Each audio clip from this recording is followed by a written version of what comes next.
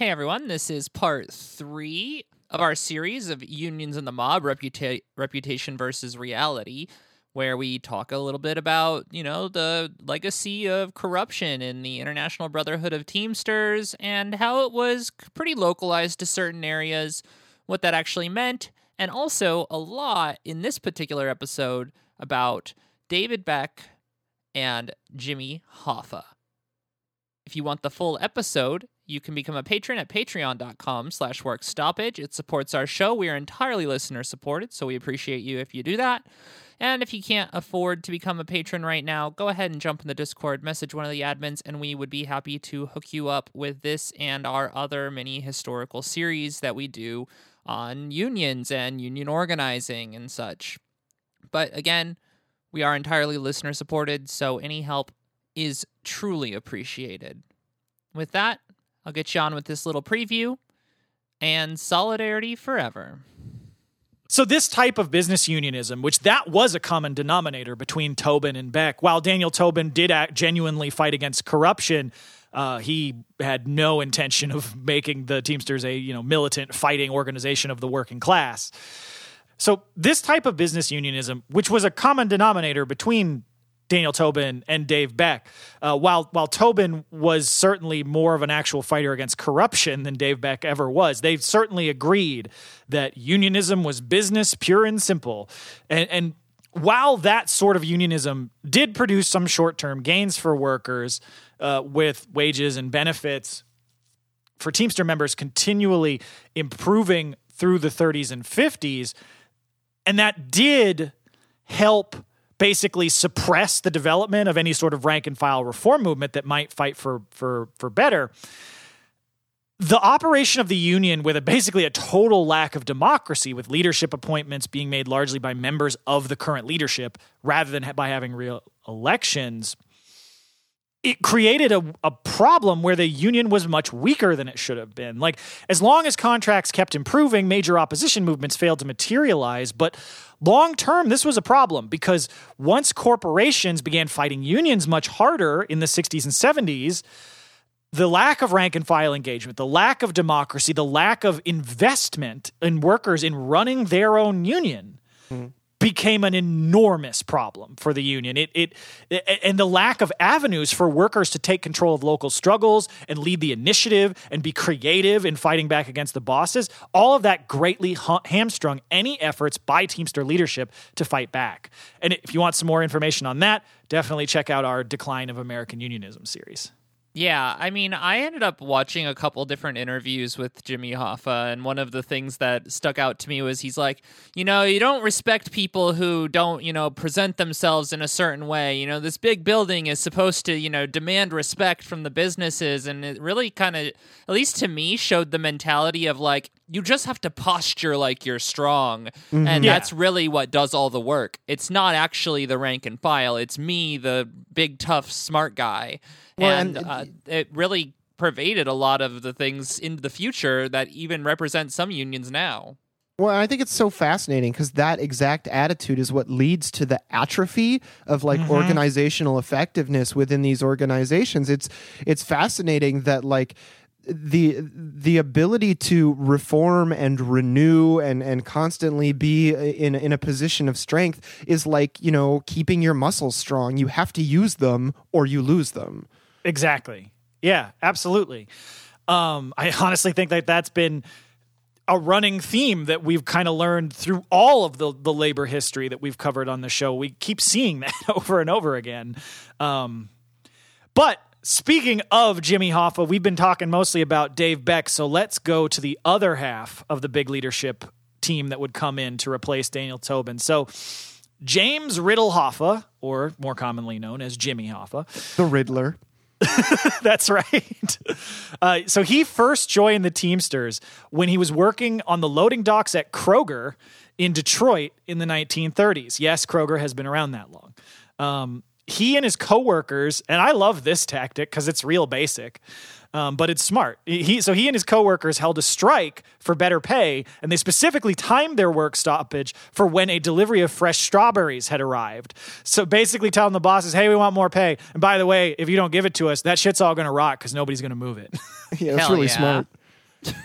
So these sorts of like obvious understandings of how leverage works quickly saw him identified as a strong organizer. And so he rose very fast in the Detroit Teamsters, specifically Local 299. By 1946, he'd actually been elected president of that local. And from 1937 to 1950, the two primary locals that Hoffa was involved with, 299 and 337, grew their combined membership by a factor of 10. Okay, Jimmy. Damn. And yeah, and so like, and again, I know we talked about how like the union as a whole grew by a lot, but that is still twice the already incredibly high rate of growth of the union, like nationally. So like there was a lot of very effective organizing being done in Detroit during this period. Well, and you can see, I mean, like that's impressive. I'm impressed. Like that makes sense that he would become a leader. Yeah, he added a digit to the membership of those locals. Yeah. Like, and so during his tenure as presidency of Local 299, Hoffa became known as a labor leader willing to use whatever tactics were necessary to win battles. He pleaded no contest to charges from the state of Michigan that the Teamsters violated antitrust laws by participating in a collusive arrangement of trash haulers in Detroit, which won workers higher wages by helping trash collecting companies fix prices and reduce competition. During disputes between the trash cartel and an independent trash hauling firm that was unwilling to join the cartel, one of the firm's buildings was bombed, allegedly with the involvement of the Teamsters. And this is when Jimmy Hoffa guest starred on The Sopranos. And he was just as willing to work with or destroy unions affiliated with radical left-wing ideology as Beck was. In 1941, Hoffa was dispatched to Minnesota by national leadership of the Teamsters to bring the Minneapolis locals into line when the leadership of the union issued an edict forcing all communists out of union office positions. And Farrell Dobbs, who is a prominent Trotskyist organizer with the Teamsters in Minneapolis, whose rise kind of paralleled time-wise Hoffa's, and he had been like one of the lead organizers of the 1934 general strike in Minneapolis.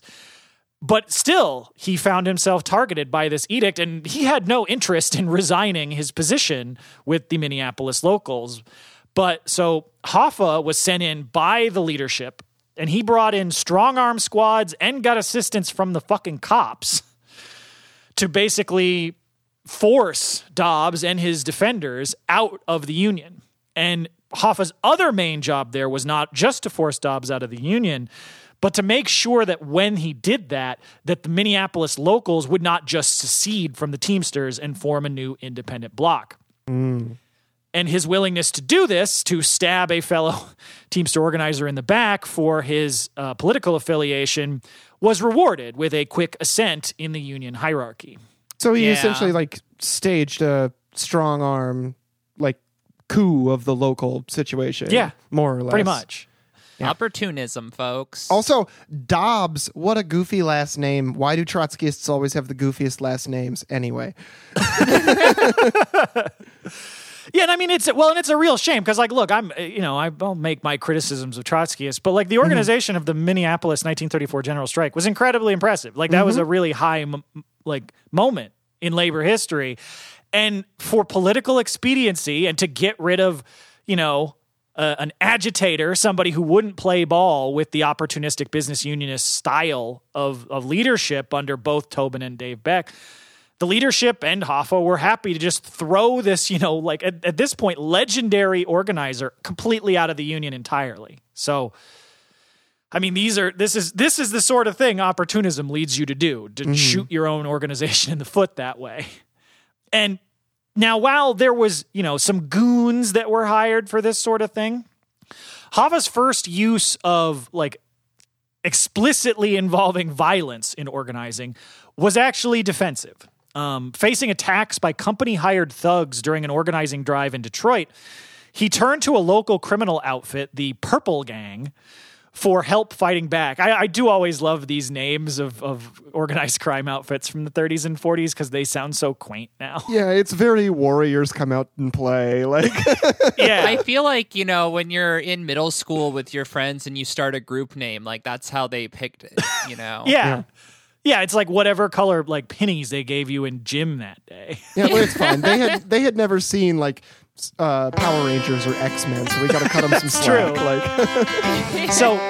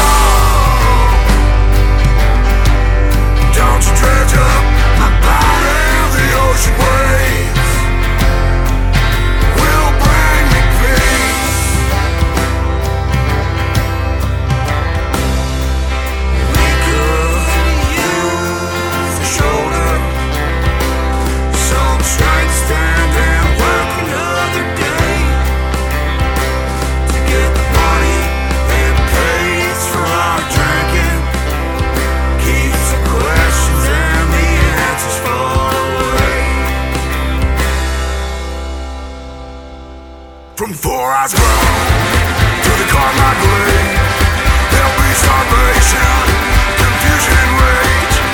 Give the long word, your government claim. When salvation comes, we'll be in our graves. Long after I'm gone, the world will change. When it does, plant a red flag on my grave.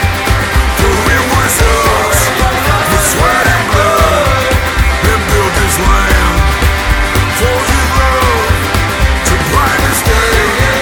Whenever we see, so remember us, don't you believe? When we're born, to dig their graves, always fight, fight, fight, fight, fight, freedom we claim. When comes the day, last battle's won, we'll be long dead, best with our guns. We don't use a shoulder, some strength to stand and work another day. Just one reason to care about the future. If we ain't gonna see it anyway.